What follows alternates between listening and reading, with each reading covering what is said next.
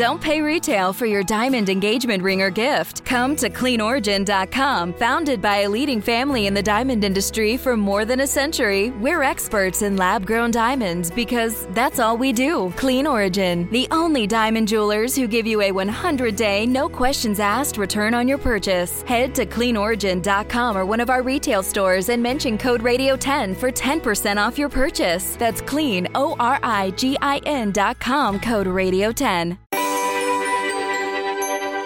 2020 was the worst year on record for wildfires in the state of California, as more than 4 million acres were burned. Words like apocalyptic were used to describe the aftermath. The loss of lives and property are devastating, but are we making the problem worse with misconceptions about the role wildfires play in the forest ecosystem?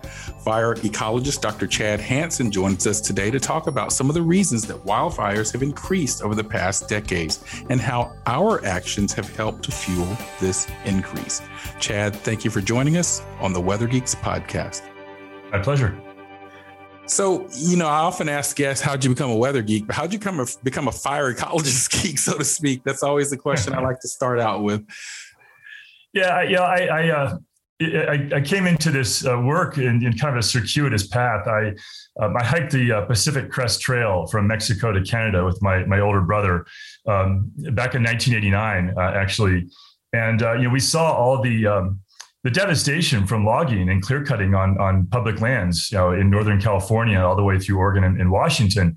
And so I became concerned about the issue. I started getting involved.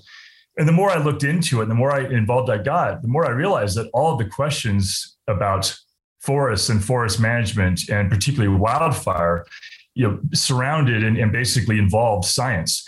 And so I got more and more involved in science. And eventually I went back to graduate school. I got my PhD in ecology, and I started researching this issue and publishing studies on it.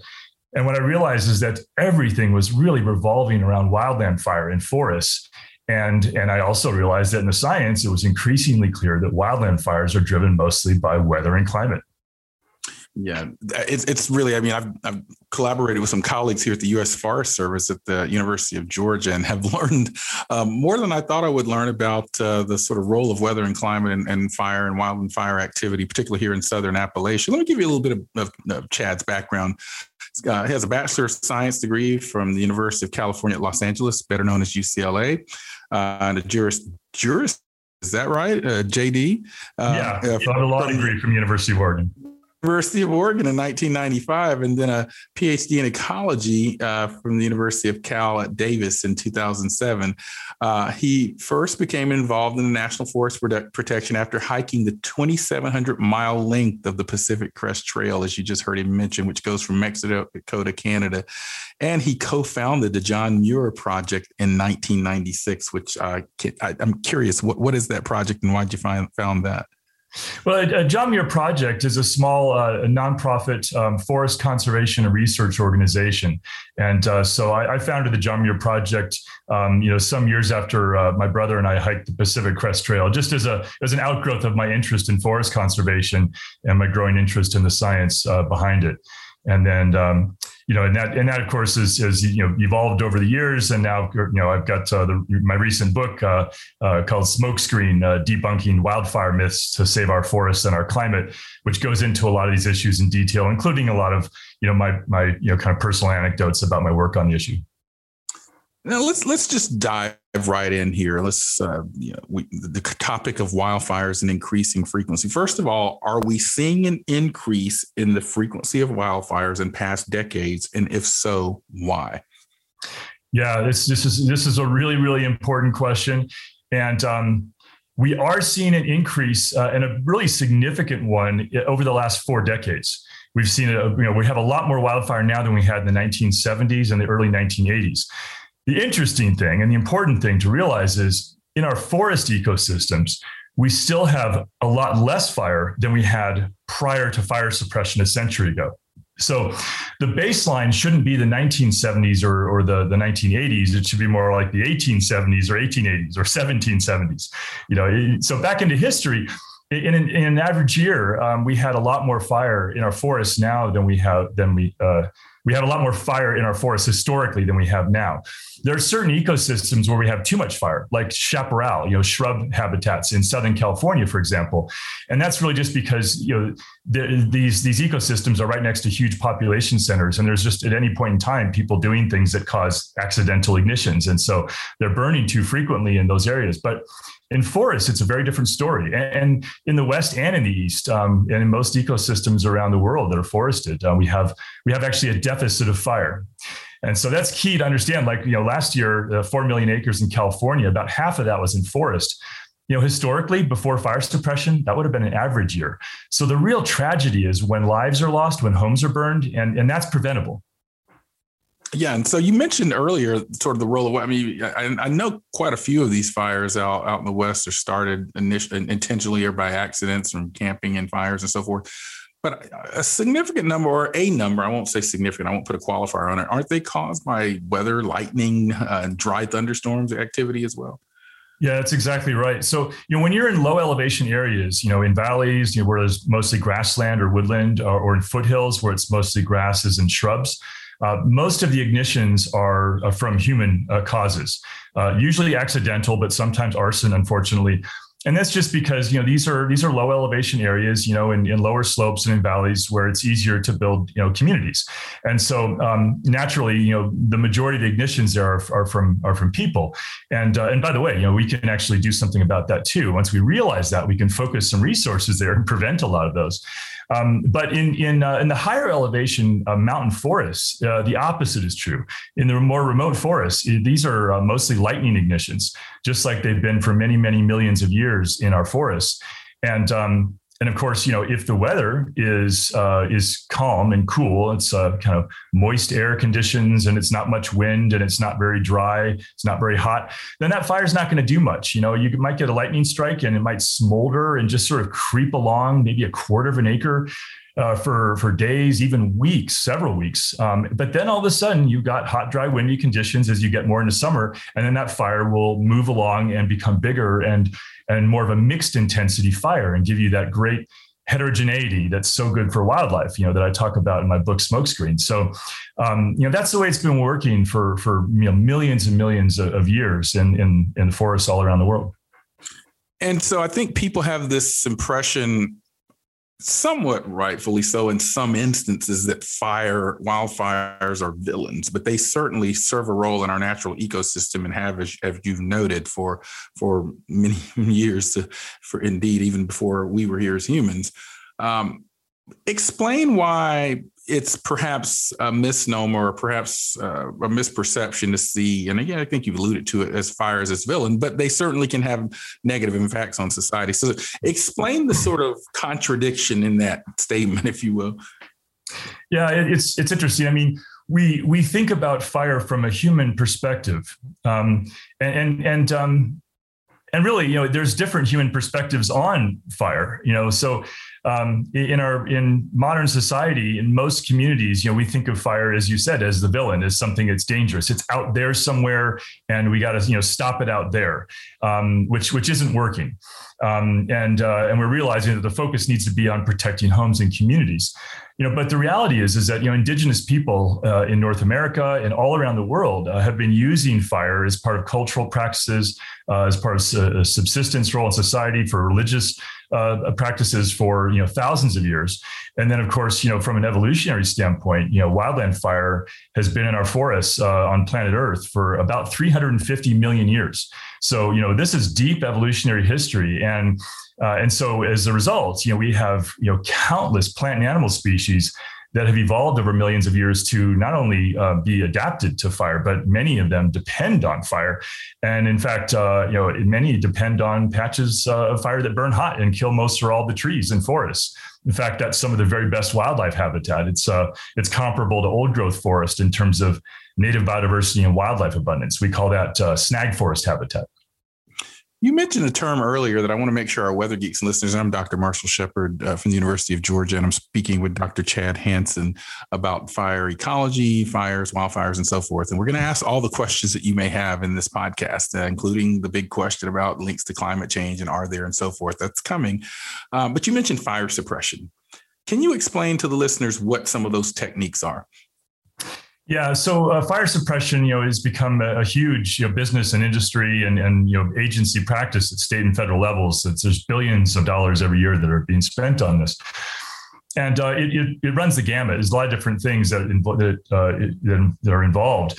Some of them are the things that we see on the TV news at night. With the planes flying over and dropping tons and tons of water or fire retardant on the flames.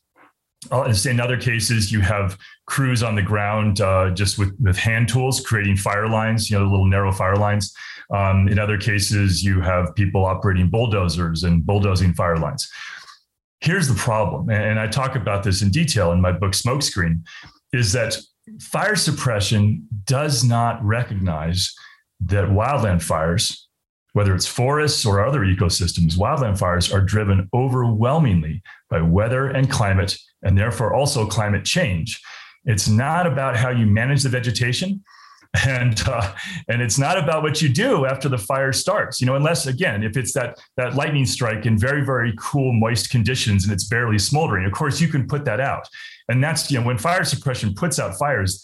98% of the fires that start are put out in that condition, in very low fire weather. It's the only time you can actually do it. You can literally stomp it out with your boots. It's barely moving, and it's just tiny, like 1 inch, 2 inch flames. But once a fire is moving, once you've got weather that's even marginally, hot or warm and dry and windy, then that fire cannot be stopped by fire suppression. It doesn't matter how many people you have or how much equipment or how much money you spend.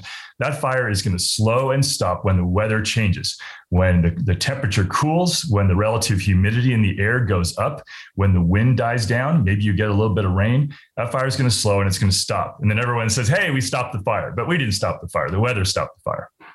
And it's interesting because, increasingly, as I mentioned earlier, I've understood the weather and climate role, but kind of staying before we really in the next segment get to sort of the climate change linkages.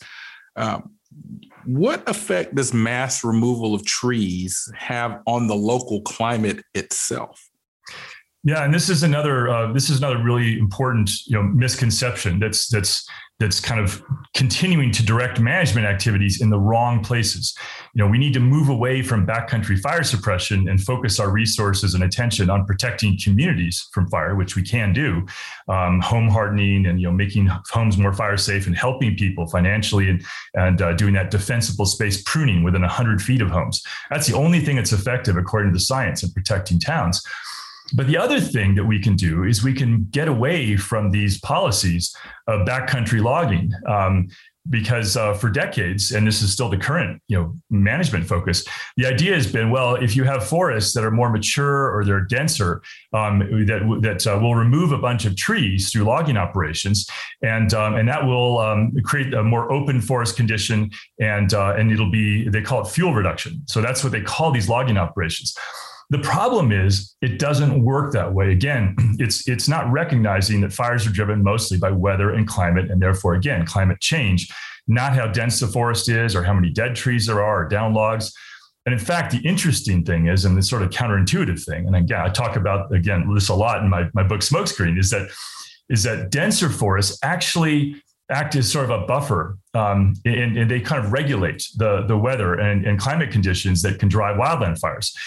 So a denser forest has a more canopy cover, more cooling shade of that canopy cover. It has moister conditions because of that, more cooling shade. And the forest floor actually doesn't get as much sunlight. So a lot of the more combustible vegetation, grasses, shrubs, smaller trees, seedlings, saplings, they start to die back because they don't have as much sunlight. And the denser stands of forest actually act as a windbreak against the winds that drive the flames. And so denser forests and forests with more dead trees and down logs, they don't burn more intensely. In fact, most of the time they burn less intensely. And those dead trees and down logs, there's not much to burn on them because there's not much, they don't really have twigs and needles, they're just these big logs. And really what they are, they're like giant, more like giant sponges than fuel because they soak up and retain huge amounts of moisture. And so a denser forest is basically like a moisture reservoir. But when logging occurs, including what they kind of euphemistically call thinning, it reduces the canopy cover. It removes a lot of those moisture retaining trees. and logs, and it creates hotter, drier, and windier conditions. It basically creates conditions that are more influenced by extreme weather that drive fires. Okay, it's time to commit. 2024 is the year for prioritizing yourself. Begin your new smile journey with Byte, and you could start seeing results in just 2 to 3 weeks. Just order your at-home impression kit today for only $14.95 at Byte.com. Byte Clear aligners are doctor-directed and delivered to your door. Treatment costs thousands less than braces. Plus, they offer financing options, accept eligible insurance, and you can pay with your HSA FSA. Get 80% off your impression kit when you use code WONDERY at Byte.com. That's BYTE.com. Start your confidence journey today with Byte.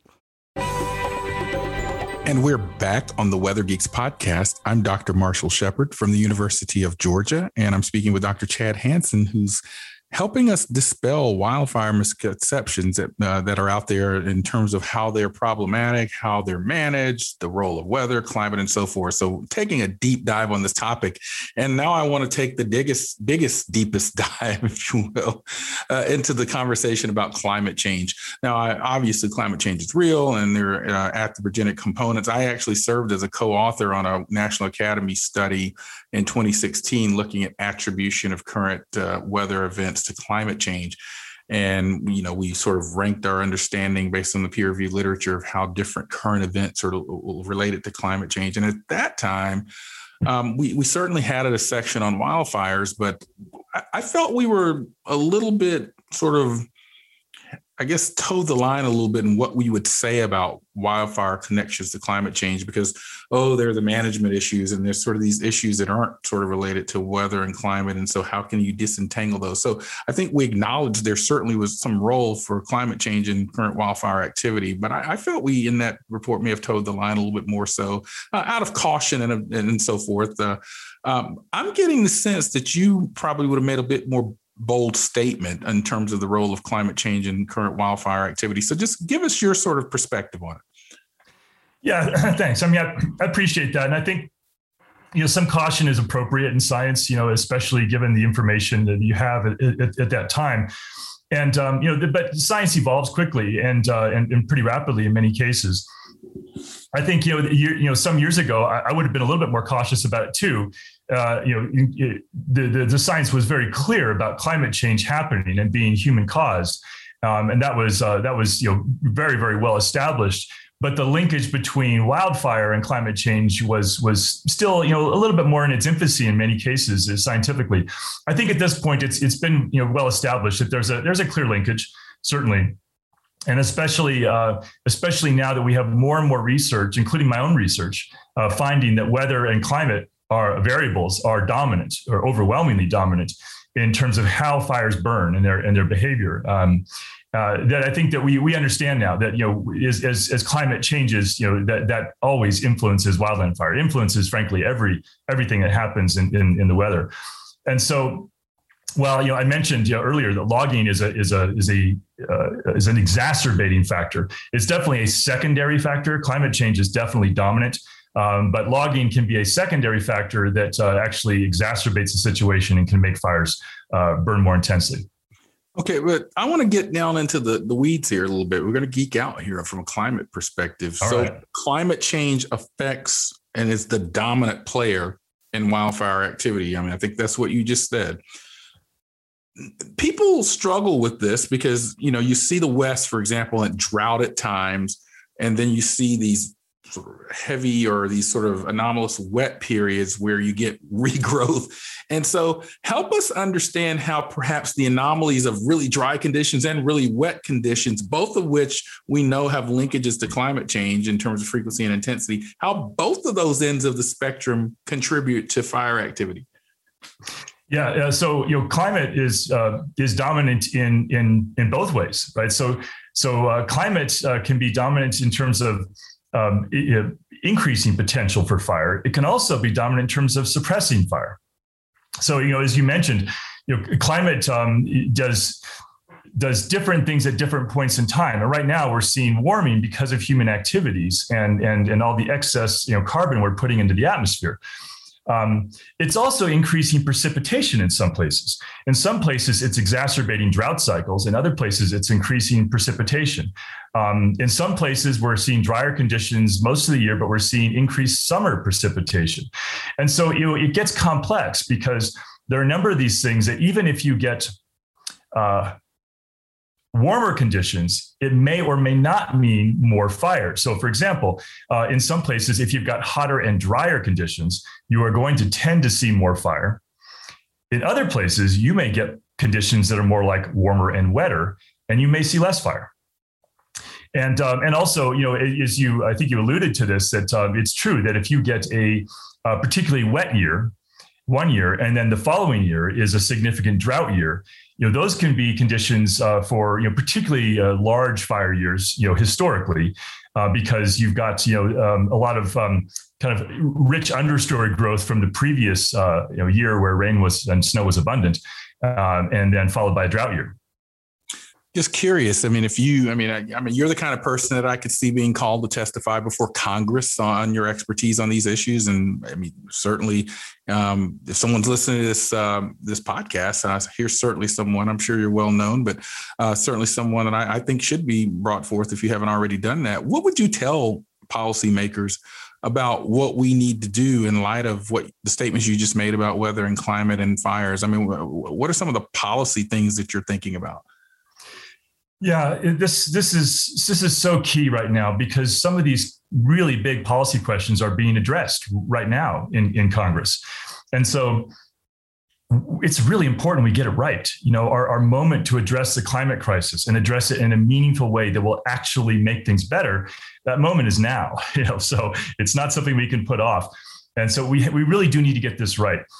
So I was one of over 200 scientists that sent a letter to Congress last year addressing this very question. And this letter was led by the nation's top climate scientists and ecologists. And we told Congress that, look, the reality of climate change and what the science is coalescing around is that in order to overcome the climate crisis, we have to do not one, but two things. And we have to do them both aggressively and simultaneously. Number one, we have to move away from fossil fuels as quickly as possible into clean energy. So we don't just keep pumping more CO2 into the atmosphere. Number two, we have to substantially increase our protection of natural ecosystems, especially the more carbon-rich ecosystems like forests, wetlands as well. Because the residence time of CO2 in the atmosphere, once we put that excess CO2 up there through fossil fuel burning and through logging, by the way, which is another large source of carbon emissions, once we put that excess CO2 up there, it stays up there for many decades, even centuries. And so we have to draw it down. Right now, our atmospheric CO2 concentrations are 417 parts per million of CO2 equivalents. It might be even slightly higher than that, according to most recent readings. We need it to be well below 350 parts per million in order to avoid the worst impacts of climate change. And we don't have to do this tomorrow. I don't want people to feel like, well, it's hopeless. It's not hopeless. We actually can turn the corner on this in a positive way. Our time is now, and it's the next 10, 15 years in particular. And so right now, Congress is considering proposals that would massively increase subsidies for logging on public lands and also private forest lands. Based on this outdated and discredited idea that removing trees from forests somehow curbs fires or decreases fires. And the problem is that if they do that, these are proposals coming from the leadership in the U.S. Senate and also in the House. Senator Manchin, his infrastructure bill has billions and billions of dollars for these subsidies and rollbacks of environmental laws to facilitate more logging based on this notion.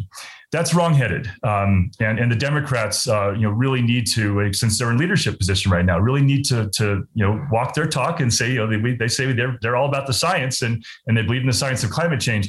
Well, the science of climate change involves two things. It's not just fossil fuels. It's also the impact of logging on climate change. And so, we need to move away from those proposals and we need to shift and go in the other direction and start spending resources on protecting more forests shifting away from logging, putting resources and subsidies into non-wood alternatives to start reducing our wood consumption, into recycling, and resources into jobs programs to protect communities from wildland fire, which are increasingly weather and climate driven. And so I think that we need to recognize that logging, most of the carbon in trees that are removed from forests goes into the atmosphere almost immediately. So logging is a huge source of carbon emissions, and it does soil damage and removes nutrients. And so it compromises and undermines the ability of a forest to draw down that excess CO2, which we can't afford to do. The comfort of your favorite seat is now your comfy car selling command center, thanks to Carvana. It doesn't get any better than this. Your favorite seat's the best spot in the house. Make it even better by entering your license plate or VIN and getting a real offer in minutes. There really is no place like home. And speaking of home, Carvana will pick up your car from yours after you finalize your offer. Visit Carvana.com or download the app and sell your car from your comfy place. And we are back on the Weather Geeks podcast. I'm Dr. Marshall Shepard from the University of Georgia, and I'm speaking with Dr. Chad Henson. You've mentioned your book a couple of times. Tell us a little bit about the book and where they can find it. Sure. Yeah. So again, the book is called Smokescreen, Debunking Wildfire Myths to Save Our Forests and Our Climate. It came out on May 25th of this year. And you can find that on Amazon. You can find that on bookshop.com. And you can also buy it directly from the publisher, which is University Press, Kentucky. Now, we talked about the villainous side of fires and how it does cause loss of life and property damage and so forth. Are there practical things that the individual, perhaps someone living in the urban wildland interface or the wildland urban interface, the WUI as I've heard it described, are there things that people in those environments or perhaps even beyond can do that are practical that can help to, I'm not talking some big policy solutions, just sort of the sort of individual or local or regional level that can be done? Yes. Yeah. And this is a really, really important thing that we need to be talking about and really, frankly, focusing on. And by the way, it's not just a Western issue. We saw that in 2016 in the fire that devastated parts of Gatlinburg. We've actually studied that in my group at UGA for that reason, looking at rain-free days as opposed to drought and so forth. So I agree completely. Absolutely. And there were other fires. There were some large lightning ignited fires in the Southern Appalachians in that year too, and in other years. So it's important to keep in mind that both from an ecological standpoint, forests of the East have a natural fire regime too. It's a little different from the one regime in the West, but there's a natural fire regime. And communities are vulnerable, all across the country. And so, we need to focus on this because in some cases we're seeing large scale loss of homes and lives in wildland fires, and it is almost entirely preventable. And so I'll mention a few key things. So in terms of protecting homes, it's really simple stuff. It's not that complicated, and it makes sense once people hear it. Things like, sweeping every year during fire season, sweeping those dry leaves and pine needles off the roof, making sure that those are not accumulating, because what a lot of people don't go, well, and I'll mention another one too, ember-proof vents. Replace those old exterior vents, the vents that go into attics and other, spaces. Make sure you get modern ember-proof vents on there with a fine wire mesh, because most homes that burn in wildland fires do not burn due to direct contact with flames. And I know that sounds counterintuitive, but this has been studied again and again. And most homes, in many cases, the vast majority that burn from embers that are driven by the winds, sometimes a mile, 2 miles, 3 miles in advance of the flames. So most of the homes are already on fire by the time the fire even gets to the town. But that's preventable if we have ember-proof vents on homes, if the dry leaves and pine needles are swept off the roof. Rain gutter guards, another key one. Most of these things are a few $100s, one-time investment, that you could really do a lot to protect a home. And then, of course, defensible space. And really what that means is it's pruning of vegetation within 100 feet of the home. It's not cutting down mature trees. It's really limbing up the lower limbs, removing lower limbs, removing dry grasses and reducing kind of the shrub cover really close to the house. And removing, some of the small twigs and dry leaves and pine needles on the forest floor. That's the key aspect of things. If those things are done, the vast majority of homes will survive a wildland fire. We've got numerous case studies on this. There's a lot of good research on this. In many cases, we're seeing 95%, 99%, in some cases, 100% of homes surviving even a really fast, intense, weather-driven fire. So it does work, but right now we're not focusing there. We're focusing on the wrong things. So there was a bill in Congress last year, actually, by then Senator Harris, now Vice President Harris, called the Wildfire Defense Act, which would have done exactly that. It would have devoted resources to focusing on home protection, because the fact is that some people have the financial means to do this themselves, but a lot of people don't. They don't have the means. They need the assistance. They need technical assistance, and then in many cases they need financial assistance. And I think that we should help. Where can people find you on social media or on the internet? Thanks. Yeah. So we're on Twitter at John Muir Project, and you can find the information on these issues on our website, www.johnmuirproject.org. And of course, there's a lot more information in the Smokescreen book as well, and also contact information on our website. If people really are interested in the technical aspects of things and they want to reach out and ask for some studies, I'm always happy to provide them. That's where we have to end this really interesting conversation. And as I thought it would be, it's now time for our Geek of the Week. We like to highlight a scientist superstar, a great geologist, or a weather weenie at the end of every podcast. This episode's Geek of the Week is Jose Claros. Jose has a doctorate in atmospheric physics and became inspired, to study the atmosphere in the tropics after Hurricane Mitch crossed his homeland of Honduras twice when he was a child. The devastation left in its path is what's propelling Jose to study the atmosphere and ask questions. He even had a chance to fly with the hurricane hunters as a part of his research. If you or someone you know would be a deserving candidate for our next Geek of the Week, check out our social media pages. Thank you so much, Chad, for joining us on the Weather Geeks podcast. My pleasure. Thanks for the invite.